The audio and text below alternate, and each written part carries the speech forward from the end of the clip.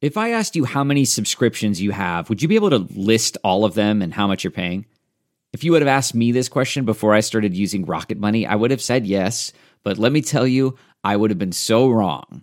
I can't believe how many I had and all the money I was wasting. Rocket Money is a personal finance app that finds and cancels your unwanted subscriptions, monitors your spending, and helps lower your bills. Rocket Money has over 5 million users and has helped save its members an average of $720 a year with over 500 million in canceled subscriptions. Stop wasting money on things you don't use. Cancel your unwanted subscriptions by going to rocketmoney.com/Wondery. That's rocketmoney.com/Wondery. rocketmoney.com/Wondery. This podcast is supported by FedEx. FedEx offers fast delivery, more visibility, simple returns, and weekend home delivery to 98% of the U.S. population on Saturday and 50% on Sunday. With FedEx, you get picture proof of delivery, ensuring you always know where your package is. Returns are simple with packageless and paperless returns. Plus, FedEx Ground is also faster to more locations than UPS Ground. See the FedEx service guide for delivery information. So, what are you waiting for? See what FedEx can do for your business. Absolutely, positively FedEx. This is the Thanksgiving special from the CBS Audio Network. I'm Gil Gross. Well, this is a different Thanksgiving, and another of the yet different things about this Thanksgiving week is that Black Friday is more like Cyber Monday in many places. Depending on where you are, stores may be open as usual, or you may be lined up 6 feet apart, which makes the line longer, or the store may have to bring things out to you that you order on the phone or internet, or may just be ordering on the internet, period. Helping us sort through the deal and tips on how to negotiate all of this and making sure that you're buying into something that's more help than hype is Ashley Esqueda, the senior editor at CNET. Ashley, good to have you with us. How are you? Oh, I'm good. How are you? Thank you for having me. I'm fine. Well, thank you for being here. Is there any real difference this year between Black Friday and Cyber Monday? Never mind the fact that some people started Black Friday sales 2 weeks ago, which is totally confusing. Yeah, I mean, I feel like it's Black November this year, right? So it's because we can't all cram into a store on one day. They're just letting the deals roll all throughout the month, which actually is not necessarily a bad thing. Yeah, no, it's not a bad thing at all. But when Cyber Monday comes, I'm just wondering what the difference will be, or will there be? I don't think there'll be a difference. I think it's just I think retailers are thinking we've had a very rough year and they just want to sell stuff. And so it's going to end up being a little more of the same. So again, I think that's a great thing for consumers. I think a lot of retailers this year have already announced, even before the pandemic really kind of got its tendrils into the U.S., it's sort of the retailers had announced they were going to close on Thanksgiving Day. So we had already sort of seen a little bit of a shift there. And then the pandemic sort of went into overdrive. And now everybody is saying, hey, like, maybe let's just all shop online this year. And with cases increasing, it seems like that is going to be your best bet. And as a bonus, as a person who loves deals, I love being able to shop at multiple stores all at the same time. So when this started, it was a little bit of everything, though TVs were often the big come on. Now it seems like tech in general, phones, computers, what have you, has become the big Black Friday draw. I think you're right. It definitely has been, we've seen time and time again, we see those really big television doorbusters to try to get people in the door, so to speak. But now they don't need to get people in the door. You still see those great TV deals, but everyone can be online and there is no limit on how many people can be in a store, quote unquote, at any given time. So you'll still see those really big deals to get you to come to the website. But you're going to see all kinds of tech deals. And I agree with you. I think this is the big thing. Every year, people are looking for a way to save money on those little more expensive items. And usually that does involve technology. So you brought up a point when you said you love to shop from store to store. And since every site has its own Black Friday deals, whether it's, Amazon or a computer maker or Newegg or Best Buy or, whatever, how do you actually shop and compare? Nobody likes to, I got to jump on that because there's only 30 minutes left, and then find out that they could have gotten a much better deal on a different site. How does somebody negotiate this stuff? It is tough to negotiate because you are right. There are a lot of different deals happening all at the same time and all on different websites. But just like your regular shopping on Black Friday outing that you would go on, it's just a matter of planning. So a lot of these websites already have their weekly flyers that you can look at. They're online. We have them up on cnet.com. We also have a best Black Friday deals available right now that is constantly being updated by our editors.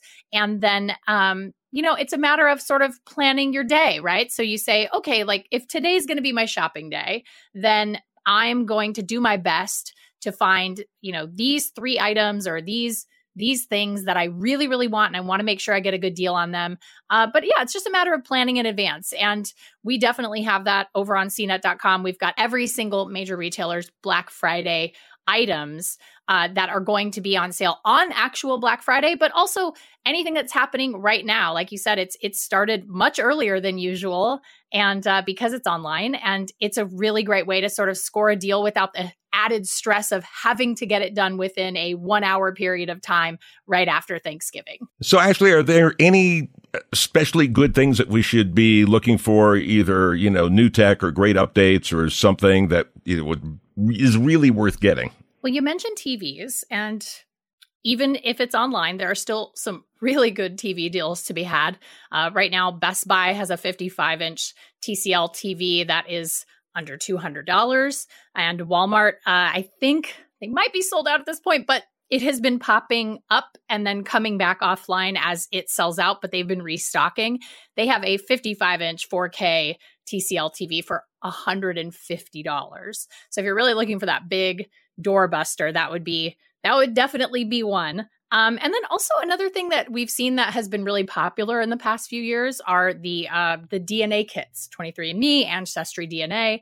And Ancestry DNA kits are down to just $59. So we usually see those at around $200, depending on the company. So they are deeply discounted this year, and something that people really like to give to family members. So we think that's really kind of cool. Yeah, though you probably have to be careful with giving DNA kits to family members. Maybe you find out something like they're not family members. that could be a can of worms. Yes, exactly. Well, you might as well just send mom a can of worms. But when I was talking earlier about buying somebody tech, and I mentioned, getting something for mom, one of the things you have to deal with is how comfortable people are with privacy issues. Some people, it's like, hey, it doesn't matter. I gave up on privacy ages ago. Some people, you get them saying Echo, and then it starts to talk to them and do things that they didn't know it could do. And, some people get a little freaked out. That is very true. And people, I know I'm very much in the camp of I like to protect my privacy. Again, I think it's just a matter of sort of having that conversation with the person you want to give that gift to. If you know them well enough, you probably have an idea of their feelings about it. I do know that, a lot of the voice assistants, they do cause a little bit of anxiety for people who are concerned about privacy. So it might be a good idea to maybe look at another option. So maybe something that isn't a virtual assistant that needs to listen in your home. You can always look into, audio solutions, like just a plain old speaker, a nice Bluetooth speaker that doesn't have a voice assistant in it. You could always look into other things like universal remotes, things they can use in their home, but not necessarily with a voice assistant attached to it. Okay, final thing. Is there anything that, as alluring as it seems, I should not buy, where the price may be cheap because there's something coming out in the next few months or in the next year that's just going to totally supplant this, and I should really wait for that rather than, get the deal now? I think for me, I would say you're going to see a lot of really, really inexpensive 1080p TVs this year. Because 4K is everywhere and it is very inexpensive compared to what it has been in previous years, as TVs often do. They come down in price every single year. And that technology is really kind of outdated at this point. So even if you see a really great deal on a 1080p TV, it's $100, it's a doorbuster. Know that is to, again, get you on the website. And you might be regretting it if you're buying any other technology like a new console, for example. If you're getting a PlayStation 5 or an Xbox Series X, you're going to want to be able to use that console on a current gen television. So I would say TVs, like outdated TVs, is definitely a thing that you would want to look out for, and maybe just spend a couple extra bucks to get that 4K upgrade this year. Yeah, and as a final thing, if you are buying a brand that you've never heard of, it may be the hot new thing, but you might want to check out product support. You kind of get around to see whether that's something that's, still going to be around in a year or two, and if they're going to support it if you have any problems, because that's always a bad feeling. Definitely. And of course, you can always head over to cnet.com and check out all of our technology product reviews. We have a great editorial team who is dedicated to making sure that you don't buy anything like that. So head on over to CNET. We've got a huge holiday gift guide. We've got as I said, a constantly updated list of best Black Friday deals. We've got all of the major retailers. All that information is in one convenient place for you, and you guys can check that out. All right. Ashley Esqueda is senior editor at CNET, and I'll let you go now to get back online and do some buying. Thank you. This is the Thanksgiving special from the CBS Audio Network. I'm Gil Gross.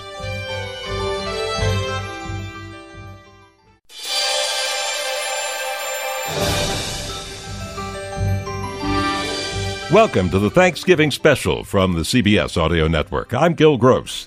Of course, you know Uncle Sam, long one of the cherished symbols of the United States, but have you heard of Aunt Sammy? For several decades, she was one of the most popular people on the radio, heard coast to coast before most stations even had a network hookup. She dispensed recipes, homemaking advice, and a kind of down-home wisdom that listeners loved.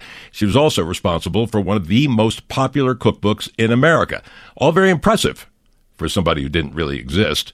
And to explain the story behind the woman who guided many families through their daily lives, including the Thanksgiving meal, all during the 20s and 30s, we turn to Justin Nordstrom, who is Associate Professor of History and the editor of Aunt Sammy's Radio Recipes, the original 1927 cookbook and Housekeeper's Chat. Justin, good to talk to you. How are you? I'm doing great, Gil. Thanks for having me on. Okay, so who was Aunt Sammy, or more to the point, who wasn't she? You're exactly right. So Aunt Sammy is a character in a radio program, but she was not a real person. She was created by the Bureau of Home Economics of the U.S. Department of Agriculture, that's the USDA, in order to promote one of the nation's earliest radio programs, which was called Housekeeper's Chat. And this went on the airways starting in 1926. And as you pointed out in your intro, she's the sister of the iconic Uncle Sam. But even though she was fictional, Aunt Sammy was actually created, and the recipes she promoted were created by real women and recipe testers at the USDA in Washington who sent scripts to radio stations throughout the country. Now, this is an interesting period in American history because there's a need for this kind of information because the country is electrifying. There's all kinds of new inventions for the home coming in at this time. Absolutely. Yeah, in fact, the radio itself is really in its infancy in most American homes. And what Aunt Sammy does really skillfully is that she uses one technology, which is radio, to act as an ambassador to a whole host of other household technologies that we today take for granted, things like linoleum flooring or rayon fabrics. Her recipes, in fact, encourage people to rush out and get an electric waffle maker so that you can make your breakfast in the morning. And so the USDA and their character of Aunt Sammy are really creative in using multiple technologies in order to create the idea of what they called in the 1920s the modern home. Now, this sounds really basic, but in a way, it was responsible for how popular Aunt Sammy became, because instead of having one woman be Aunt Sammy, of course, this is before tape, and this wasn't, a live network broadcast or anything, and they didn't have most of the tools we had, even, electric transcriptions, which basically records to send out to stations. They would send out scripts, and every radio station would have their own Aunt Sammy. But I guess that's one of the reasons it was so popular, because everyone, they heard people speaking in the accent of their part of the country. That's exactly right. And it means that we don't have a single voice for this program. And even though the program was tremendously popular, it's on more than 200 radio stations. by the end of the 20s. You're right. There's no single voice. There is no one Aunt Sammy. And that means that even though the recipes and the content were identical, each of the accents and inflections behind Aunt Sammy's voice would change from one place to another. It's also part of a sad thing, because I know our listeners are going, great, let's hear one of these radio broadcasts and hear what they sounded like. But again, this was before tape. There were no recordings because these were just local people doing these. So even though this was on more than 200 stations, 5 days a week from the mid-20s into the early 30s, we don't have any recordings of her.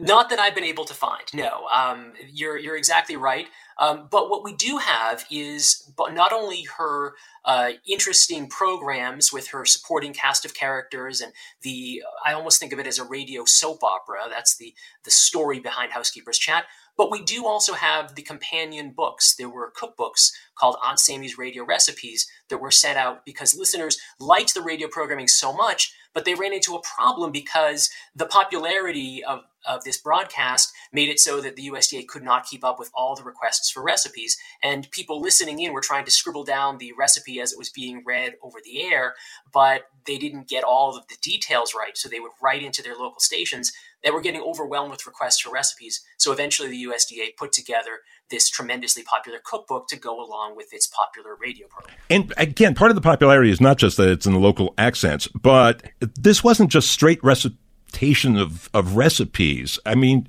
she was a character. Even though everybody from different parts of the country were reading these scripts, they were written to make her sound like this real character of a neighbor. Yes, and she tells jokes. She has these witty stories. She has a supporting ensemble, so she tells stories about her 3 kids or her uncle Ebenezer. She has this ongoing gag where her next door neighbor is always burning things in the kitchen and running into problems and urgently rushing in to ask for the help of Aunt Sammy, who of course passes on the wisdom of the USDA in saying how to best prepare everyday foods. So you're right that what made the show appealing was that Aunt Sammy was the centerpiece of an entire cast of people that would make the show both informative but also entertaining. Okay. You have found some transcripts of these things, tucked away in some historical libraries. And do you have any of like the kinds of things that she would say to give us kind of a taste of this? I have found 1 or 2. Sure. I'll share my favorite one, which actually comes from Thanksgiving, but it represents the type of comedy that would be present every single episode. There was a story that Aunt Sammy told where a young girl is preparing Thanksgiving dinner for her family, and she says, well, I have all the information. I have a recipe right here.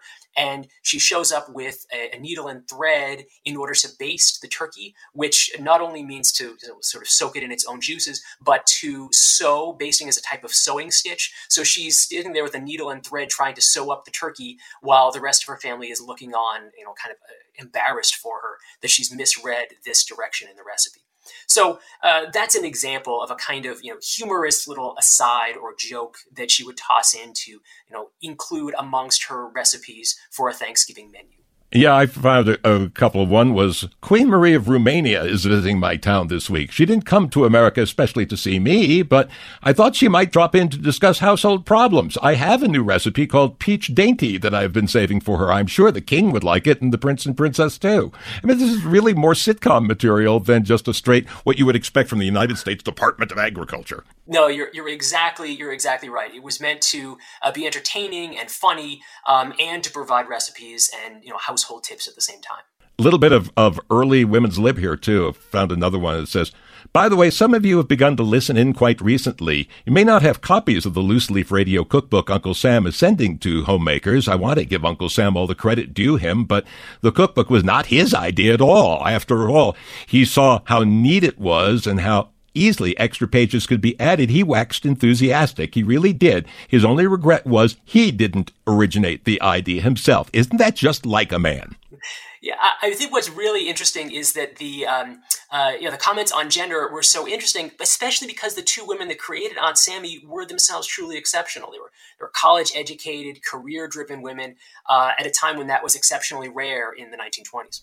Yeah, and there's also things that, made me think about other things that are in the popular culture this time of year. I found one thing where she mentions garlic is eaten by respectable people, just trying to drive that home. And I thought, well, wait, what is that? And then I remember that thing from It's a Wonderful Life, where the evil banker is talking about the Italian immigrants who are buying nice homes from the Baileys instead of renting slums from the banker. And he talks about them as a bunch of garlic eaters. And it's like, oh, okay. So making garlic respectable was part of, pushing back against this anti-immigrant and this is what they eat thing. It was just an interesting thing to find in here. Yeah, you're right to say that there's a culinary and there's a cultural aspect of that. The culinary aspect is that garlic was not as prevalent as it would be today. But you're right to say that the bigger story there has to do with when she says garlic is a respectable spice. She, by extension means that, people that use garlic are respectable human beings. I think that's a good observation. Now, here's the weird thing. This show is incredibly popular. Over 200 stations, 5 days a week. The cookbook goes into printing after printing after printing. And then around 1934, the show goes on, but Aunt Sammy vanishes. The USDA suddenly abandons the best public relations person they would ever have. True. Yeah, and they don't give it an on-air explanation for it. They don't create some sort of story where Aunt Sammy goes on a long trip or something. No, they just stop mentioning her by name. And we don't have a definitive reason for that, but my guess would be that it, just like you mentioned before, it has to do with the times. So by the 1930s, not only is it the Great Depression, but we're starting to see the rise of fascism in Europe. And if Aunt Sammy and her witty storytelling, joke-slinging persona might be out of step with the times, if listeners heard this alongside, say, FDR's fireside chats. So I think that it's more a reflection of the difficulties going on in America in the 1930s, which makes Aunt Sammy, as one person put it, a jazz-age Julia Child. That's what a later reviewer of her cookbook said. And I think that's appropriate given that by 1934, the jazz age is a memory. So interesting, and so interesting to bring back somebody who was so popular and now forgotten. It's a great story. Justin Nordstrom is Associate Professor of History and the editor of Aunt Sammy's Radio Recipes, the original 1927 cookbook, and Housekeeper's Chat. Justin, thank you so much. Thank you very much. This is the Thanksgiving special from the CBS Audio Network. I'm Gil Gross.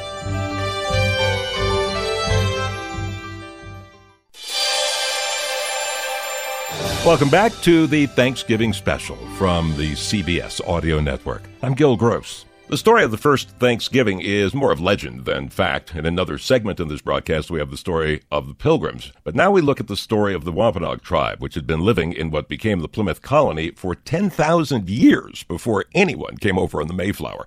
David Whedon is Tribal Historic Preservation Officer for the Mashpee Wampanoag tribe. David, it's good to talk to you. When we talk about the Native Americans at that feast, that is the basis of the Thanksgiving story. The tribe itself is rarely mentioned by name, despite the thousands of years they had been there. Can you tell us anything of the history of the Wampanoags? We have to put things in proper context when we talk about the history. And a lot of the history has been distorted and sugar-coated to reflect that it was this happy time and welcoming of the colonists to the New World by the Native Americans here in Massachusetts. And that's been perpetuated for years. I know when I was going to school, that was what was taught. And my parents were very active in advocating for Native civil rights and telling a more accurate history. So they used to make sure that we went to school and told them that those things weren't true. And it wasn't always well received by the teachers. The students usually were more sympathetic to the accuracy that I tried to educate them on. Prior to the Mayflower arriving, there had been different Europeans that were coming over for years prior. A lot of those people would come over and capture natives and take them back and sell them into slavery. Sometimes some of the expeditions would come and actually trade with Native Americans, many of which were here in Massachusetts.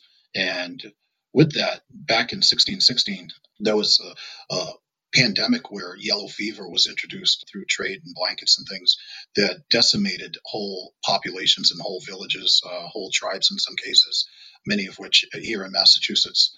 And that yellow fever, because we didn't have immunities to those types of things, it really devastated our Wampanoag population. Some of the estimates are roughly from a population of 60 to 75,000 was dwindled down to roughly a third of that, and so around 20,000 people. Well, David, let's get into some of the particulars of this. The Europeans have been coming over since 1524, and the relationship kind of starts off okay. The tribe had beaver pelts to sell. The Europeans, first led by Captain Thomas Hunt, invited a number of men, including Tisquantum or Squanto, to come aboard and select things they wanted to trade, but then he double-crossed them. He kept them on the ship, took them to Spain to sell as slaves. And before the Pilgrims ever get there, there's no reason to trust these settlers coming from Europe. Correct. And that's kind of what I was leading to, is that, European contact was associated with death, and most natives were apprehensive, to say the least, in engaging them. Also, word had traveled that they were capturing our men and taking them back as slaves. So folks are familiar with Tisquantum, and there was another gentleman, Epinal, that was taken into slavery by the Europeans coming over. He also made it back. He had tricked them into believing, he understood that they appreciated gold, and he actually led them to believe that there was this huge amount of gold over here. And he was from the Nauset tribe, I believe, out in the Eastham area. When he came back, he got them to bring him back to show him where the gold was. And when he got close, he was able to escape and jumped overboard. And warriors from his tribe inundated the ship with arrows and things, forced them to flee. So he was able to get over here. He had picked up some of the English language as well. Yeah, there was like another incident. Captain Thomas Dermer told a story of another English captain inviting Wampanoag aboard ship and then shooting them for no reason. Dermer himself was later killed in a revenge killing on Martha's Vineyard by tribesmen. Plus, as you say, when these people are able to come back to the tribe, either by escaping, as Squanto did, with the help of an actual couple of friars who were upset by all of this, although the rest of the tribesmen who were taken slaves were never seen again, or by tricking them into saying there's gold here, they come back and they find the yellow fever had wiped out, as you say, most of the tribe, and there were piles of bones everywhere. I mean, it was an absolute disaster. This is all before the Pilgrims ever even show up. The natives were very apprehensive to engage with these strangers, and death and destruction was what was associated with them. And so when the Mayflower finally did arrive in 1620 out in the Eastham area, then we didn't welcome them. We observed them and saw that they were actually raiding burial and storage pits, where we typically would bury our food for when we returned to our summer camps in the spring. And, they were raiding these things. So we chased them out of the Eastham area, and then they set sail and went around the Cape and landed in Patuxet, where that tribe had been devastated by the yellow fever prior.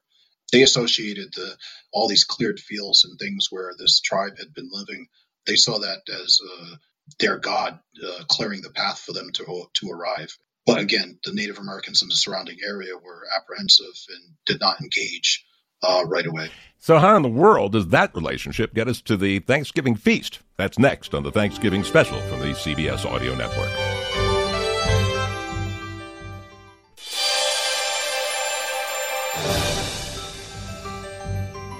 Welcome back to the Thanksgiving Special from the CBS Audio Network. I'm Gil Gross. We've been talking to Steve Whedon, an historian of the Mashpee Wampanoag tribe, which was the group of Native Americans that sat with the Pilgrims for what we call the first Thanksgiving. And we heard that for almost a century before the Pilgrims came, relations with the Europeans they had met had been terrible. Explorers, traders, would-be settlers had been murdering members of the tribe or taking them as slaves. And despite all this, the Wampanoags are still willing to talk peace with these new people, in part because, weakened by the yellow fever, they're being attacked by the Narragansett tribe, and they're trying to survive, and also on the Pilgrims' part, They were completely unprepared for a New England winter. Many of them have died. So that first Thanksgiving is more kind of like almost a political coming together for each side's own survival. The Narragansetts and the Wampanoags were, they had skirmishes, especially along territorial boundaries, where the Wampanoag at that period of time held west the Blackstone River as the western boundary, the eastern shore of the Narragansett Bay and the Providence River was considered a boundary, and then the Cape and Islands, all of southeastern Mass. The Merrimack to the north was part of Wampanoag area where we all spoke the same language. With that, the skirmishes between the Narragansetts, there was tension between them. We had been decimated. Roughly 2/3 of our population was taken out by the yellow fever, and because of that, we did need to make alliances. It was a strategic move, but that first treaty was signed in the spring of 1621. So it was after they first arrived, several months after they first arrived. It wasn't done right away. In that time, surrounding natives would observe them and see how they were making out, but it wasn't like they teach in the books where we stood on the shore and welcomed them with open arms. That's very much not the case. I would imagine that there'd be a lot of controversy within the tribe about whether to trust these people who had attacked and enslaved them. I mean, this must have been kind of almost like the divisive politics that we have in the country today. Just deciding, well, yeah, maybe better for us for survival, but on the other hand, can we trust them? The other side maybe even having the same conversation. This is really a matter more of power politics than it is anything else. And that decision had to be weighed very heavily amongst the tribes. In our way, the sachem Massasoit, that wasn't a name, that was a title. The Massasoit is the supreme leader of the nation. So he would go into council with all his advisors and people that he confided in, which would be other chiefs and spiritual leaders. And I'm sure it was a very difficult decision to make, to approach and align themselves with the folks from Plymouth Colony, the Mayflower. But it was a strategic move to preserve. They were observed with having brought over their women and children. And we realized that, they were setting up camp and they weren't trying to leave. They were actually establishing themselves in the Patuxent area. So we decided to align with them. And, the ships kept coming. More and more of them continued to arrive and grow. This all goes, relatively well for a while, but within 50 years it ends in what's called King Philip's War, which is, in terms of percentage of population, one of the bloodiest wars in American history, even though it's one of those wars that you never hear about in school. The first 50 years, it was a peaceful time after they signed that treaty in 1621. And under Massasoit, they were able to keep good relations and help each other. But come 1675, Massasoit had died, and his son Metacomet had taken over as the leader and spokesperson for the Wampanoag Nation. In the 50 years, they saw that the colonists, there was a lot of untruths, and they didn't uphold their ends of the bargain, and they continued to encroach upon Indian territory. There was constant conflict. The dealings where they did interact and was very one-sided, where courts did not rule in favor of the natives. They typically always ruled in favor of the Europeans, and impeded upon our cultures, our traditions, our way of life, and was constantly imposing new sets of laws and things that they expected Native Americans to adhere to. And that tension grew to the point where it resulted in the King Philip's War, which was the bloodiest war on record in the United States. Obviously the backstory on all of this, we could go on for more than we have time for, but this story ends up being told in a one-sided way because the Thanksgiving story was culled mainly from European sources, so we get a one-sided version. So going back to where we started, you're a kid in school, and Thanksgiving is being taught one way, and you know some of this back history, and you said that some of the students were sympathetic and wanted to hear this, but the teachers not so much. What was that like for you, and what was it like for other members of the Wampanoag tribe in school? So there was constant tension because, like I said, my parents brought us up in a way that, don't just believe everything the teachers are telling you, question them on things. And so in doing so, there was often times where, I'd actually get in trouble for, arguing or disrupting the class, as they put it, and not allowing the teacher to tell things the way he had been instructed or he had learned.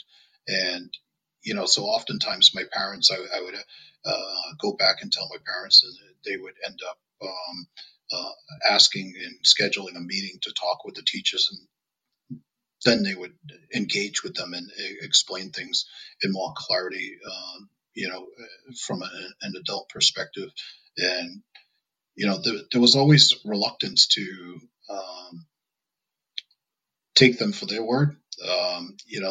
They would always state that, these are cited materials that they learned from, and, they were educated and had degrees and things, but, perpetuating misconceptions and mistruths, it does nobody justice. If you're going to tell history, then it should be done accurately, to depict the full picture of what actually happened. A lot of history has been romanticized and swayed to the side of the colonists and the Europeans, that everything thereafter was not done in the best interest of keeping good relations or observing the intricacies of native culture that had been sustained for thousands of years, the way of life that was here. David Whedon is Tribal Historic Preservation Officer for the Mashpee Wampanoag Tribe. And David, thank you for being with us and for people to hear the other side of the Thanksgiving story. Appreciate it. Thank you for having me and allowing us to tell our side of the story and clear up a lot of the misconceptions. The years that followed were very oppressive, and even today we still fight for our Aboriginal rights and hunting and fishing and our ability to sustainably live in our own way, and fighting for self-governance as well after 400 years. This is the Thanksgiving special from the CBS Audio Network. I'm Gil Gross.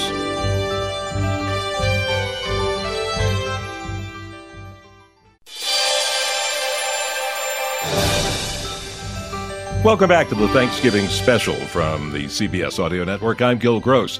Thanksgiving. So, can you feast and still eat well? The person to ask is quite obviously Eating Well Editor-in-Chief Jesse Price. Jesse, good to have you with us. Gil, it's so great to be here. Thanks for having me. Well, I try to eat well year-round, but often around the holidays, eating well means, well, I ate it.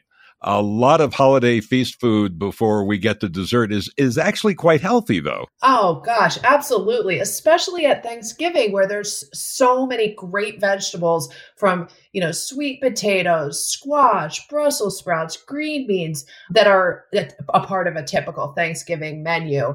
And I always, I always remind people Thanksgiving is one day. Even if you do feel like you eat a little too much, it's just one day. It's not the end of the world. And the important part is, we also have to enjoy ourselves. Exactly. And the easy part is just feast on Thanksgiving and then, don't eat for 3 weeks.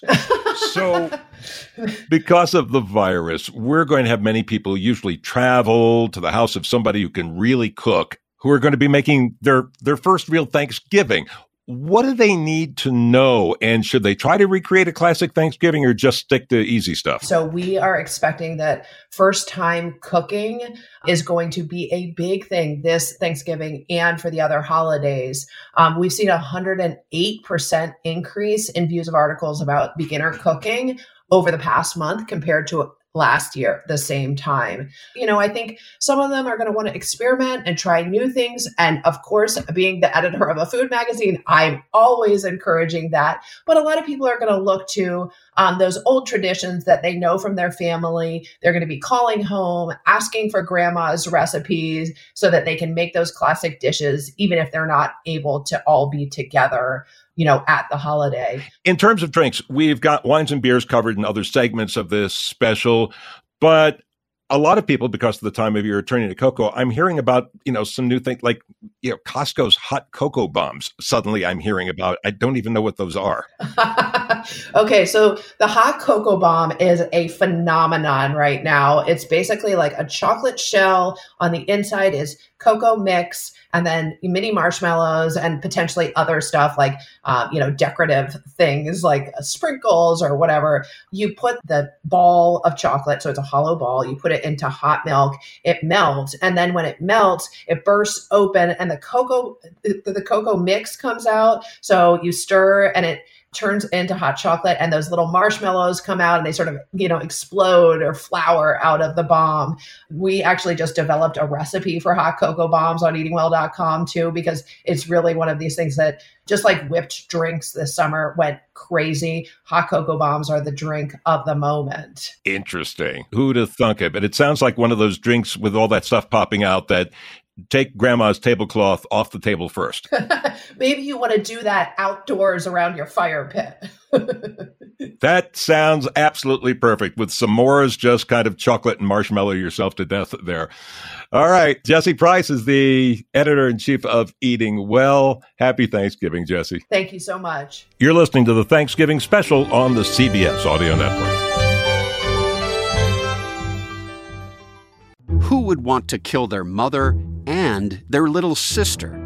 Listen to Blood is Thicker, the Hargan Family Killings, early and ad-free on Wondery Plus starting May 1st.